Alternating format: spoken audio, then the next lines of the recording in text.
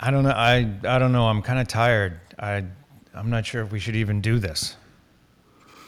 Uh, yeah, I definitely don't have the energy, but Yeah, I'm beat, so it's up to you guys. Whatever you think. Well, let's just start and see how it goes. Hello and welcome to Driving Leadership.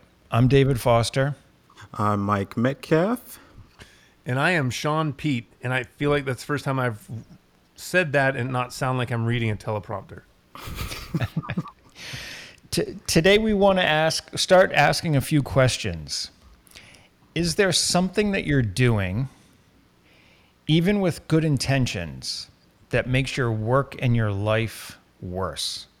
Something that can affect your body, your spouse, your coworkers, and even your business goals.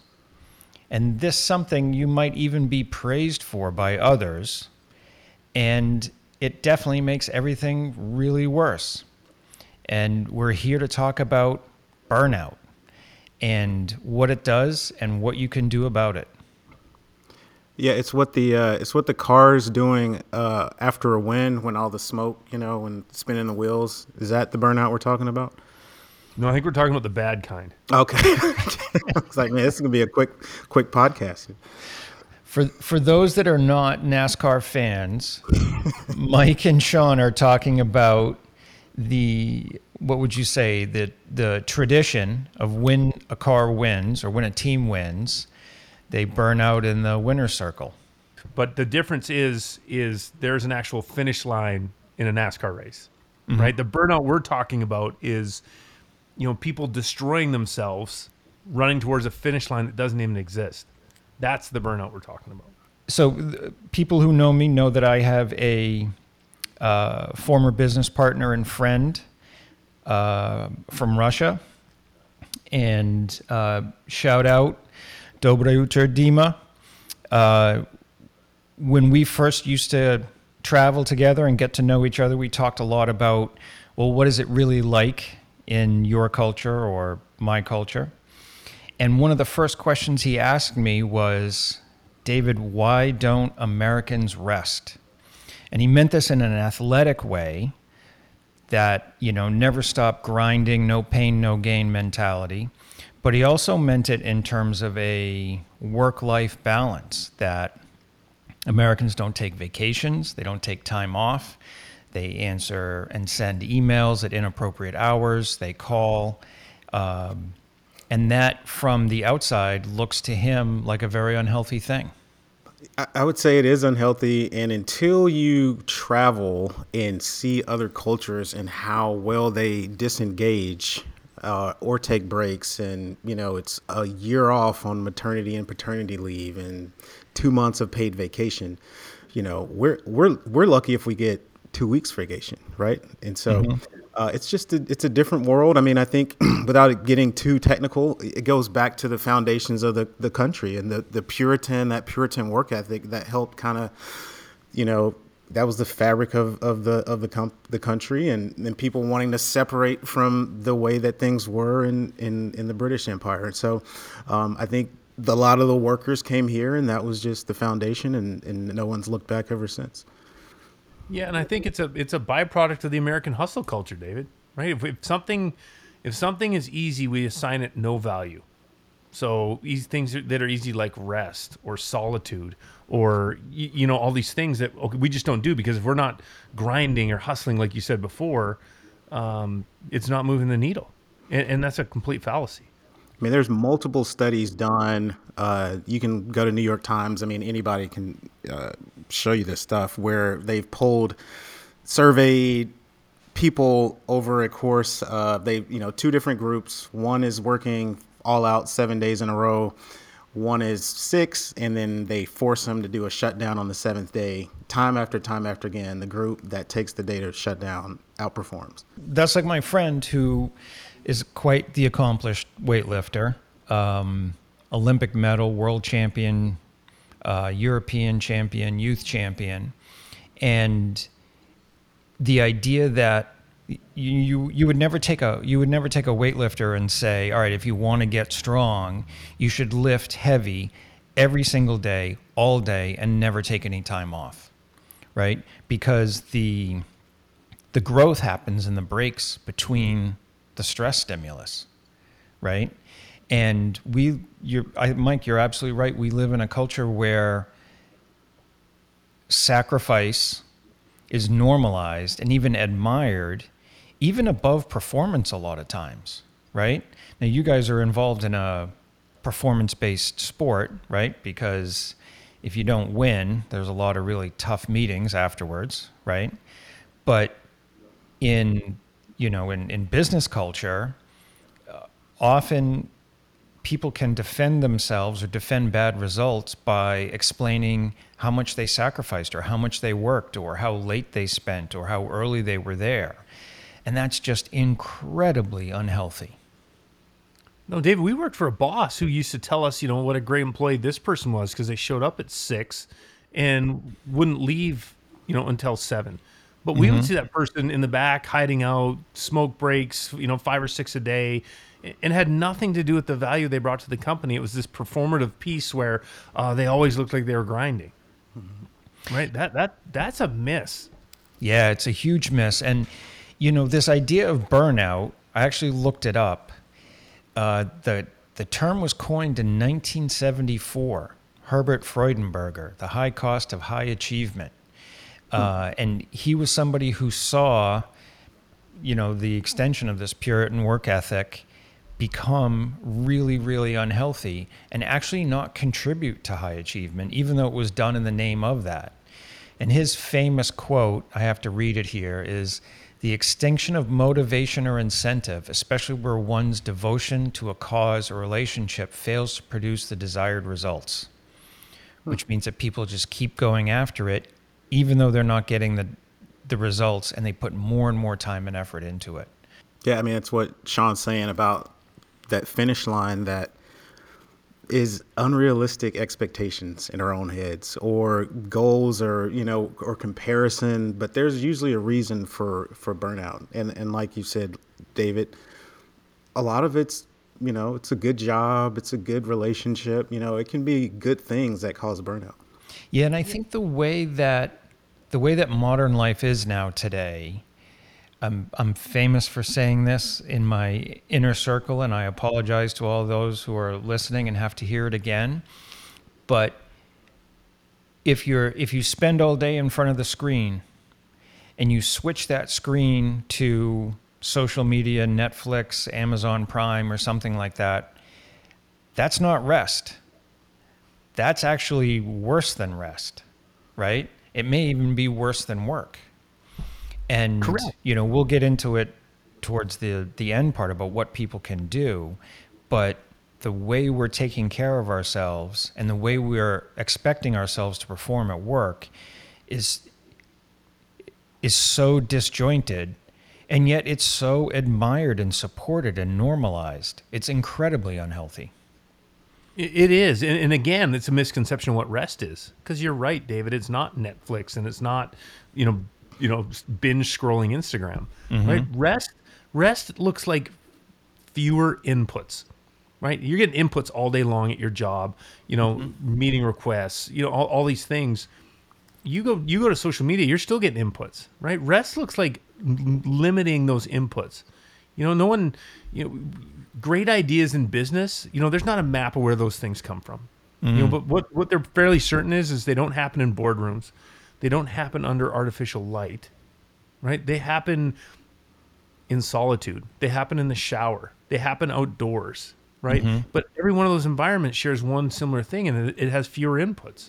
Right? It's just you and, the birds, or it's just, and I think that we got to figure out what that is, because like you said, backing away from the computer and picking up your phone is a disaster. I looked up a couple of things on it, and two of the main kind of triggers for burnout is feeling trapped or defeated, or if you've just experienced a decrease in satisfaction or accomplishment. Well, feeling trapped or defeated, I think everyone's experienced that from the pandemic at some point, right? Right. Stuck at home, defeated, like this pessimistic news cycle that we're stuck in, and where there's kind of bad or negative news continuously being delivered to you. And then, we're and accomplishment-driven society. We need to, especially younger folks that got the participation trophies for, just showing up and breathing. Um, no offense. Was that to David or me? To the people listening that Oh, have okay. participation trophies, yeah. But yeah, I mean, we just there hasn't been as many wins lately, and these things. So that that's just external forces kind of pushing you towards burnout, and that has nothing to do with what your day to day is. Right. And when we talk about the inputs, I think that's I haven't thought about that before, but I think that's a really good way to put it, because yes, we need fewer inputs, especially if you're in a job that has a lot of them, right? But there also has to be a difference, right? So if you're a bricklayer, spending your day off building a stone wall for your mother-in-law probably isn't that great of a rest, right? But if you're a desk jockey and you spend most of your days, behind the screen in these like really long meetings, well, building a stone wall for your mother-in-law might actually be part of a type of rest, right? And this gets into this idea that we need the rest, right? Just like my friend who, takes his rest very, very seriously. In fact, I had an elite level coach who used to say, work hard, but rest harder, right? Because that's when you actually make the adjustment and your body and capacity grows, right? And this idea of rest, if you're in a leadership position, you need to do what you can to stand in the face of, the culture that normalizes overwork and being busy and, being almost like unhealthy in your approach, and help those people that you work with limit their load. Yeah, I talk a good a bit about investing through overflow to leaders, and that's my ability to invest in others is going to be tied to my ability to invest in myself. And so a lot of times people are thinking, man, I don't have anything to give my team right now. I wish what are some different ways that I can inspire them and motivate them? And before we get to that, it's like, all right, well, let's talk about you. Are you rested when you get into work? Are you investing in yourself? Are you taking time to unplug and to think and to create? And usually the answer is no. And so, for leaders, it's direct feedback. If your team is starving, it's probably because you are. Yeah, and an analogy we use all the time, David, is think of a fly, banging against a window, right? And the more it bangs off the window, the harder it goes at that window. And if it would just step back for 1 second, it would realize the other window's open. It would just fly out. That's what hustle culture looks like. If we would just back out of it for a second, and we would, that's why good ideas come, like I said, in the shower or when we get quiet. It's because we give ourselves a moment of grace where we're not, like I said, you limit those inputs again. And a lot of times we have a great idea, but we're so unwilling to back away from the window. Yeah. And this costs money. I so much want to jump to, all the different ideas that we have about what you can do practically about burnout. But I want to say first, like, this costs real money. And so there's a couple of well-known studies out there. One from 2019, Shasha Han is the first author. But it's a medical study, and their estimate is that burnout costs just the medical field $4.6 billion a year. Whew. And that is, there are different costs there. People leaving, people getting sick, jobs being done inadequately, having to be done over. There's all different ways to calculate the cost, but it's a real cost, right? There was another medical study the year before that self-reported 44% of doctors are burnt out. More women than men, probably because women have more responsibilities in the home traditionally in the U.S. And some of the statistics that come from that are really frightening. 60% of the doctors say they have too many things that they're responsible for, right? There's too many hours. Lack of respect came up as one of the big reasons why they felt burnt out. Lack of control. And tellingly, 2/3 of them had not sought out help for burnout or planned to do so.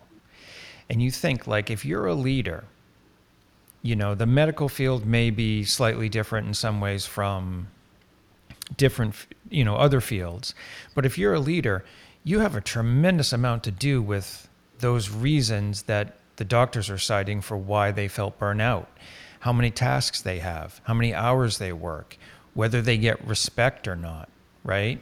Whether they have control over their domain. Now, obviously, insurance companies meddle around with some of that.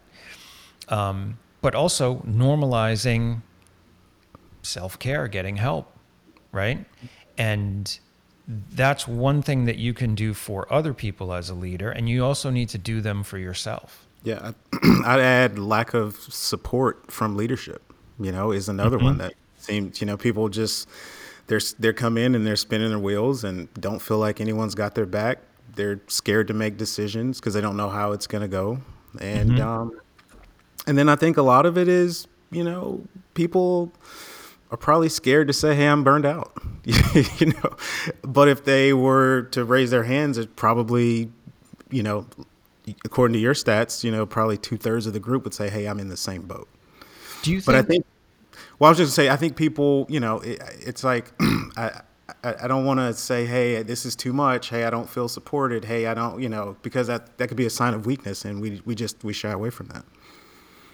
So do you think that people know that they're burnt out?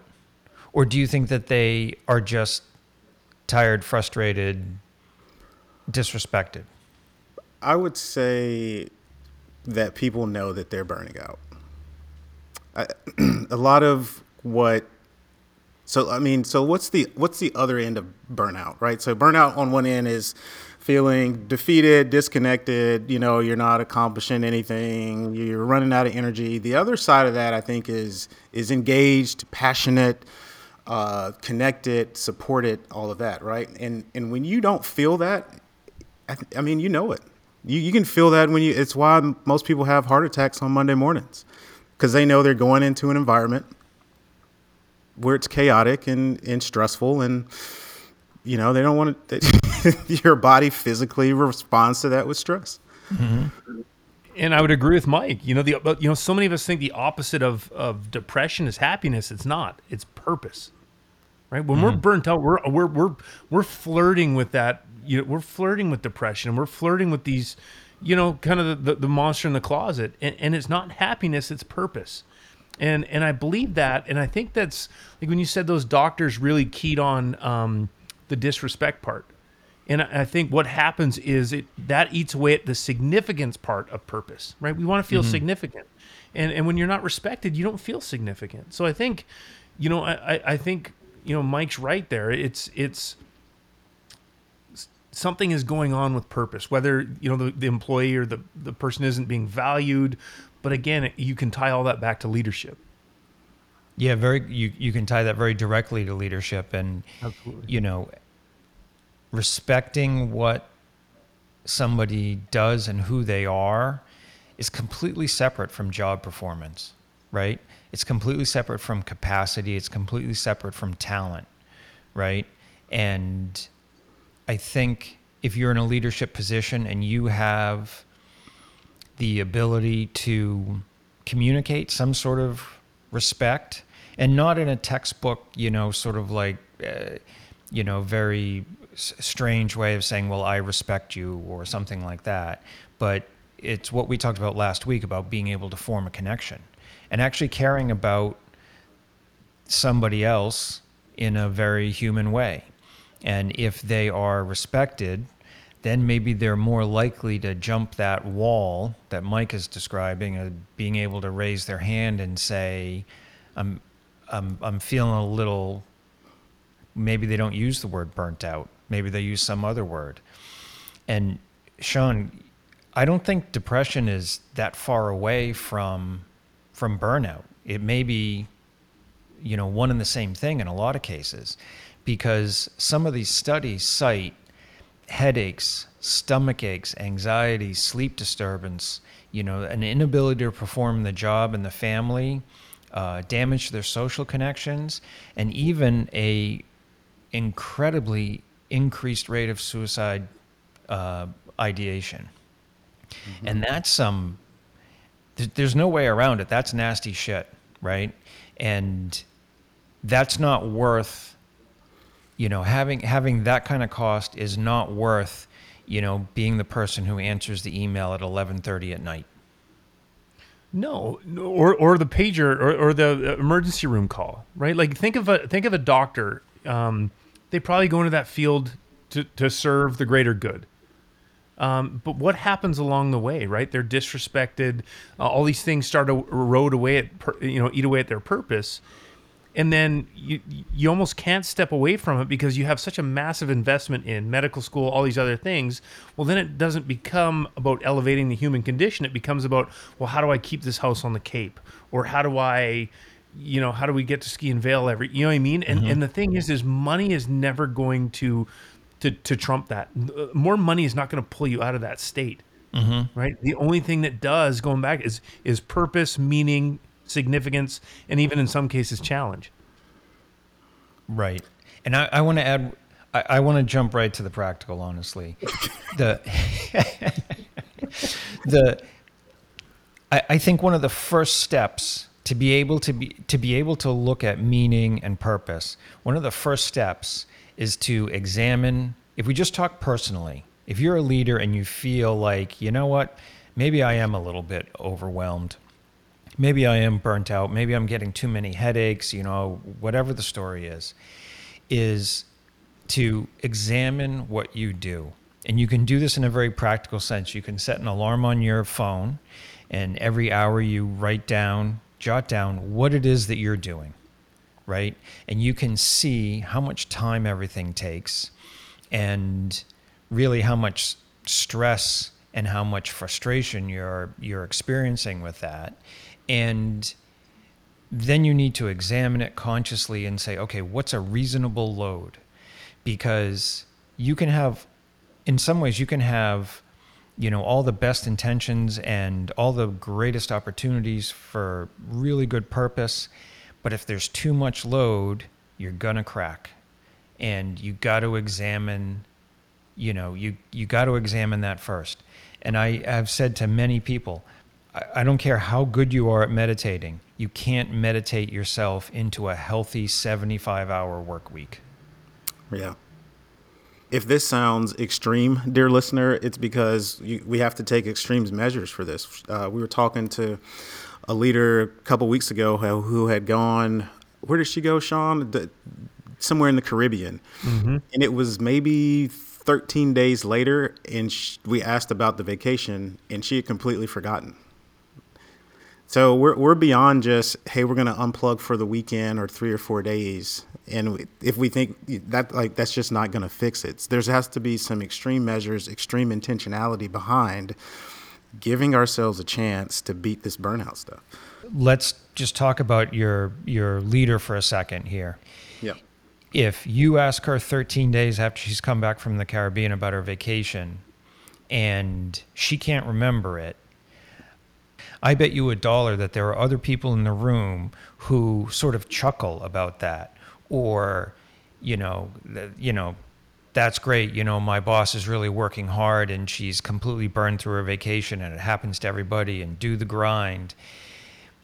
But what I want to say is, if you're in that position, if you're in a room like that, you have to sort of like go across, or you have to go against the culture there and express concern. Like you're less than 2 weeks away from sitting on the beach and you don't remember. Let's talk about that and see if there's something maybe you need to go back. Maybe you need to adjust what you're doing now so that this doesn't end up as a stroke. Right. I mean, you guys talked about other cultures at the start of the show. There's a reason why Europeans get 8 weeks of vacation. They say the first 2 weeks of vacation simply gets you out of whatever cycle you're in. Mm-hmm. But we're in this country where you only get 2 weeks. And Mm-hmm. heaven forbid you use it all at one time. You're going to take 5 days here, and you need a couple for Thanksgiving, and you need a couple for Christmas. So by and large, no one is taking a vacation more than 7 days. Mm-hmm. In very rare instances. And the thing is you don't get out of this. You don't pull completely out of what you're doing. So you Mm-hmm. never really get that reset. Yeah, for those who know me, for a long while there, I had a place in England, and I worked in an office there, and I split my time between the U.S. and England, and that difference that you're explaining right now is the biggest difference in those two cultures that are separated by a common language. This idea that the people would leave the office, some people would work late. There were some really, hard charging people there, but they were hard charging for a very specific period of time. And then when they were off, they were off. And a lot of times that meant 5 o'clock on a Tuesday, right? And I made the terrible mistake of calling some of these people up after hours, so to speak, and they weren't rude, but they were not cooperative. And I really learned very quickly that, there's a reason why that culture has survived for so long, and their rates of, cholesterol and stress and hypertension and stroke and all these things are so much lower because they take a completely different approach to work. They do.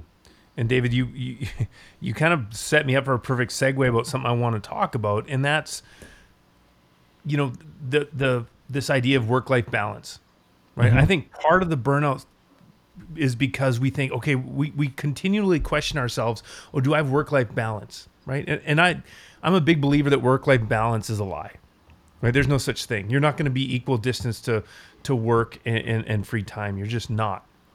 And, what I think they do well there is, I think a lot of leaders and high performers, we're a product of what we've been rewarded for, right? So good grades in college was because we worked our, butts off.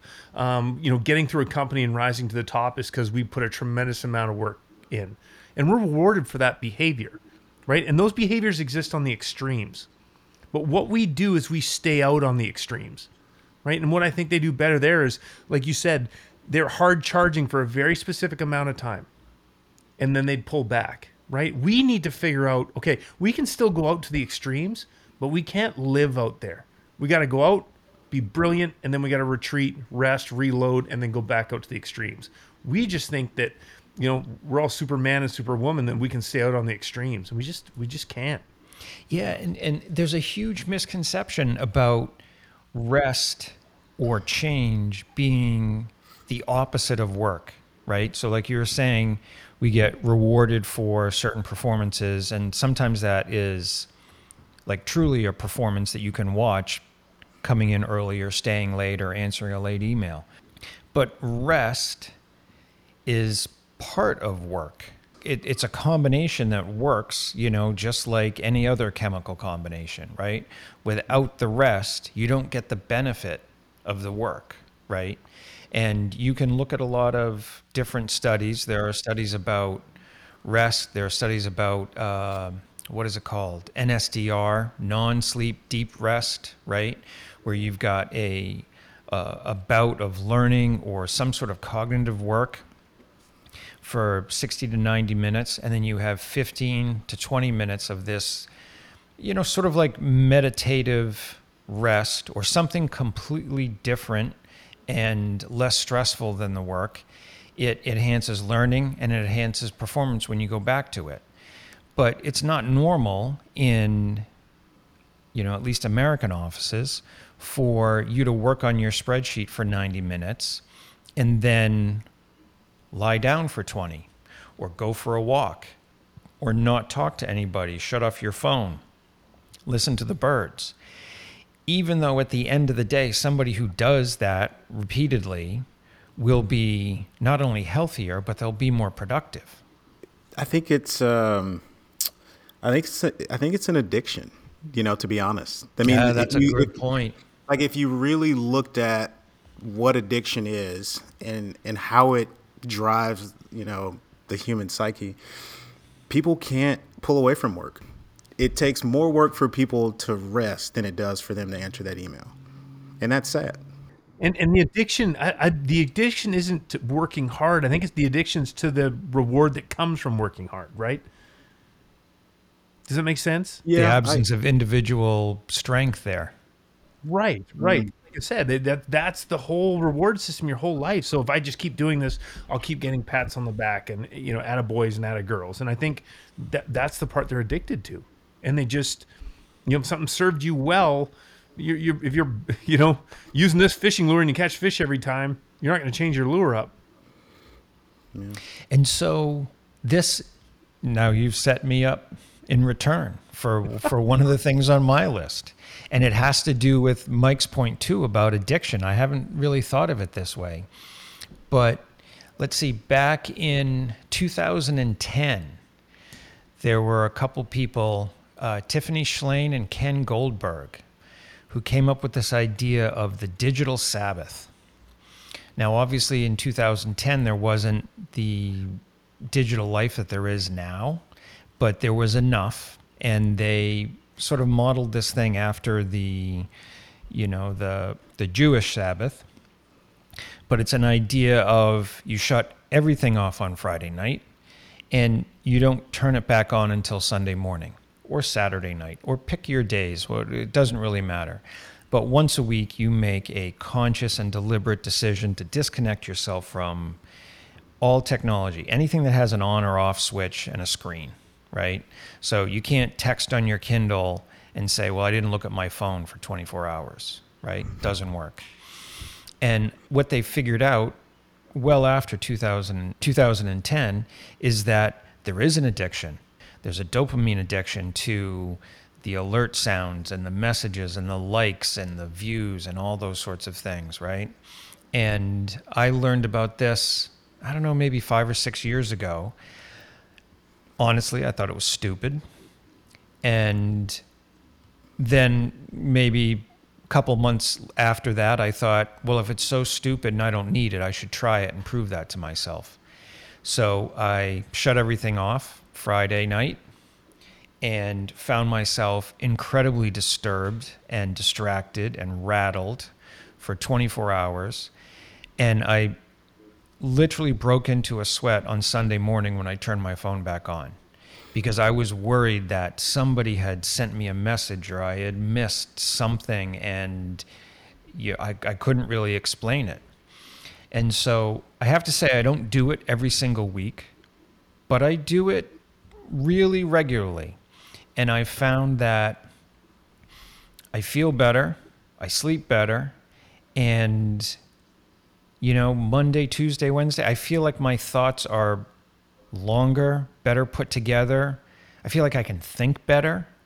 And I want to throw that out as a suggestion to somebody who, might be feeling some headaches or frustration, or, they don't feel like they can do very well at work.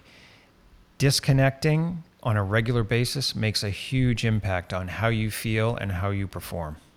I couldn't agree more. I think to stay on the practical lane, I hope everybody was listening to that, because that's powerful. I've seen that happen for people that have gone from burning out, struggling, to just crushing it now. And it's just, just taking a day to unplug. I mean, it's so simple. It sounds easy, and it is, but it's effective. One thing that we've tried to encourage people also to do is work in intervals. Most humans, after about an hour, there's just going to be a fall off. But what do? I'm gonna just go run to Starbucks real quick, get a double espresso, and just dive back in. And sometimes that's your body saying, just take a break. All right, let's recalibrate. And so there's all kinds of efficiency clocks on Amazon where you can set 5, 15, 30, 60 minutes, work in that window, and when it's up, go get a water break, get some fresh air, let your brain catch up to where your body is, and then get back in after that. Well, and think of how insane this must sound to some people, right? Like we'll let, you know, we'll let people infiltrate our space. We'll let, the work shatter our boundaries, but we won't allow ourselves the grace to just get quiet. We won't allow ourselves to get the grace to get out of the noise. Like that's insanity. Yeah. It's insanity. I have this blog post germinating in my head, and I'm not exactly sure what I'm going to say, but I almost feel like the title's going to be self-care doesn't necessarily include scented candles, right? Because I think we have, at least in the startup culture and the culture of young companies that are run by people who founded them, we have this hero operator icon, right? Where, I can do everything, just drink Red Bull and get it done kind of attitude, right? And it's really hard to talk to people, and it's really hard in that position to think about something as soft, that sounds as soft and fluffy as self-care, right? But the absence of self-care is self-harm. Do you really want to do that, right? Do you really want to harm yourself so much that if your idea and your business actually succeeds, that you're going to have to read about it, on your deathbed, right? Or you're not going to be able to enjoy the fruits of your labor, and you're not actually enjoying what you're doing? And why? And for what? Why are you doing that?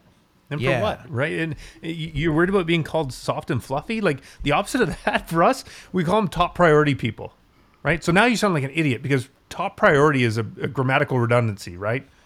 Like priority in its origin is singular. Our priority Right. is this. It wasn't until the 1940s till you started seeing an S put on the end of priorities. These are our top priorities. Think about that for a second. Right? No, your priority is the one thing that's the most important. And now we're creating lists of top priorities of the 20 things that are the most you can't have 20 things that are the most important. Right? But it just shows where our culture is going. Like the fact that we think nothing of saying, "Oh yeah, these are our top priorities." Right? That's ridiculous. That's actually a very common thing in my work. There's one example that stands out to me because we were talking about the priorities of the company, and really we're talking about the relative scale of them and what is the priority and then what comes after that, right? And this founder became incredibly angry and basically said, well, everything is a priority. And you sort of have to deal with the frustration and the anger, which I can understand, especially if he or she is under the gun.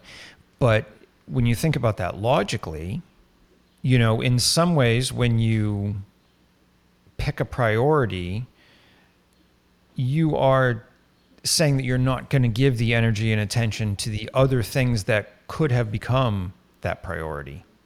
And if we make this about burnout and priority, your priority has to be you first. Right. Because if you make it the text from your boss or this project or this sense of responsibility that I just have to get this stuff done, and you subjugate yourself to those things, how are you actually going to finish them? Yeah, it can be very, very disorienting, right? You kind of lose your way a little bit, and I've had that myself recently, because I fancy myself as being a competent, high achieving individual, and I just had my hands in. It's a great fantasy to have. I mean, I think we all think that, right? But yeah, a couple weeks ago, I was like, I got to pull back a little bit here. I'm just, my hands are in too many different things. I'm not being brilliant at any of them because, again, to your point, there was no priority. It was just all these competing interests. Um, and you kind of can lose your way of where your affections should be. Right. And so we're all talking about this from having experiences with it very closely. Yeah. So, and I was thinking about a priority, when it comes to yourself. And then the next thing, as business leaders, it's got to be your people. It's got to be that you Yeah. really care. I mean, your products and sales and numbers matter. Those have to be important. Otherwise, we're unemployed. But, you think about this transfer portal that's happening in college now, where kids are just leaving in the middle of the night and going somewhere else. A lot of times it's just they don't feel prioritized. And so they're going to go somewhere where they feel the same way. And then you look at that on a bigger landscape, and we talked about it. The Great Resignation is nothing different than just the transfer portal played out in a corporate space. We can say this probably every single week, but how you treat yourself and the example that you set is the influence that you're going to have over the people that you are leading, that you're serving, right? And so if you normalize or exemplify treating yourself poorly in a health, time, priority commitment type of way, that's what the people around you will imitate, and your results will suffer. You'll lead an unhappy life, and eventually part of that unhappiness will be because your business doesn't do very well. And it's, again, you're talking about the strength of your example. And it's hard for a leader to be like, you know what? No, it's 4:00. My kid's soccer game is more important, than getting us closer to, the Q3 goal or whatever it might be. And I think also for leaders, it's not only modeling that behavior, but not rewarding behavior that doesn't look like that. So like, someone stays overnight and finishes up a project and be like, hey, I appreciate, you getting this work done, but I'd rather have seen you do it in a timely manner, or, you know what I mean? Like, I think we got to be very careful about what we reward as well. Otherwise we're just reinforcing it. Yeah, We're that's a good modeling a point. certain behavior, but reinforcing something different. We got to make sure that stays in parallel.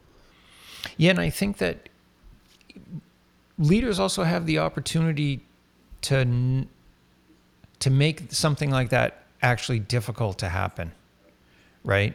So if you notice that somebody is, behind, or there's a deadline that doesn't seem they're going to be able to make without staying up all night, that's a great time to step in and say, okay, you're not going to stay up all night.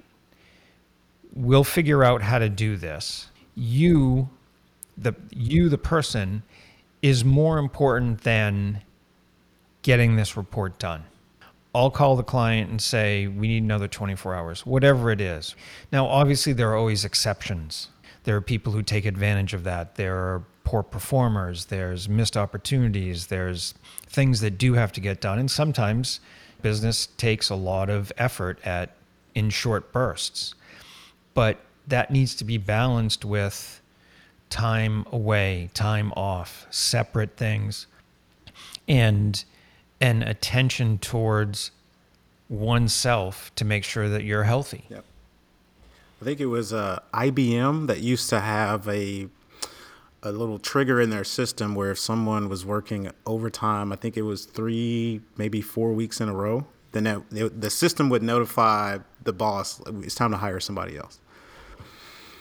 And I mean, I think we've lost it, right? That Yeah. was years ago. It's like, oh man, great. We can squeeze a little bit more juice out of this person. And, it just ends up hurting all of us. If we can think about the practical things we're talking about, I love the idea of the digital Sabbath, and you can make that any way you want. You can make it Tuesday afternoon. You can do, I know some people that shut their phone off at a certain time at night, right? And they don't go to sleep with it, so to speak, right? I think that self examination where you're really truly aware of like, oh wow, this is what I've been doing. This is what my week looks like. No wonder, no wonder I feel like taking somebody's head off. And you have to compare that and contrast it with what the rest is and what the different activities are. So it has to be separate. It has to be less inputs, like you were saying, Shaun. I really like that. And it has to be something other than work, even if you're busy. So for me, I'm not joking, building or repairing the old stone walls around the property, that's really great. That's really great for me. Again, if I were a mason, that probably wouldn't be so much of a break. And I think one of the last things that we can say is you have to be intentional and make a practice to really listen to your body. So if this is the third headache that you got this week, or this is the fourth time this week that you said, man, those burritos are really like that, I just don't feel good. You can't sleep, you're waking up at 3 o'clock in the morning.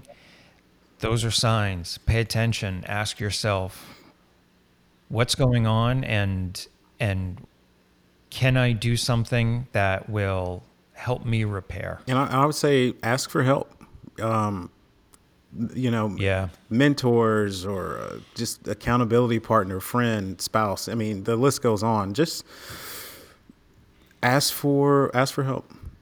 So many of us get into burnout because we need to be the person that is the one that's responsible. We talked about responsibility and leadership, and a lot of people have a high sense of responsibility, but that can be to a fault, right? And so I think it's up to all of us to say, all right, when I'm feeling burned out, these are opportunities to start empowering my team to do some of these other things that I feel I have to do at midnight, right? I mean, if we start, maybe, and most of us are type A, and it's hard for us to relinquish control. But, we talk a lot of times about having owners versus having renters. And if we have to have the keys to everything, then we're going to facilitate renters, right? And we're going to be the one that always has to be called upon when the plumbing goes out or when the light fixture needs repaired, right? So I think some of that, like you said, David and Shaun,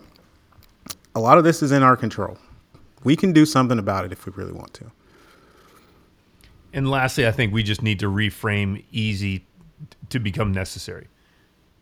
Don't not do something because it's easy. No, it's necessary. I need the rest. I need the break. Everything else is necessary in your business. You find a way to get done, right? If you feel rest and self-care is necessary, you'll find a way to make it happen. But we have to reassign it. It can't just be something that's easy. It's got to be something that's necessary. Yeah, that's a really good point. I also like the point about the responsibility, and it reminds me of that idea that you need to take care of yourself as if you were somebody that you were responsible for, who you truly loved. And you take a look at your diary, take a look at what you do, and say, would I make somebody that I truly love, that I had the power over, do? Because it's probably not that healthy. Yeah. Well, this has been an uplifting episode. Yeah, but it's a tough topic, and the numbers just keep rising. And we don't know what, it's almost like its own little epidemic, right? We don't know what this is going to look like 10, 20 years from now when it comes to the things we've already talked about: heart attack, stroke, blood pressure, things like that. The cost that it's going to, that's going to be passed on to all of us. So it's up to all of us to help make it, make these work environments better for yourself and for the people around you. Yeah.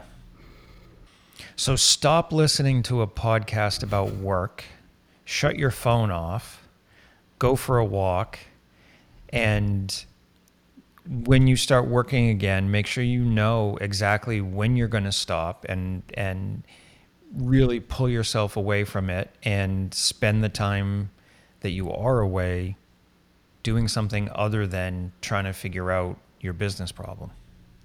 Limit everything. Yeah, that's a good one.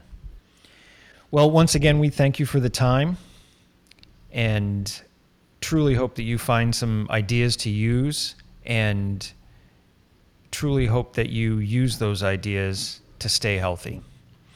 Until next week, thank you, and we'll talk to you again. If we have the energy. See y'all.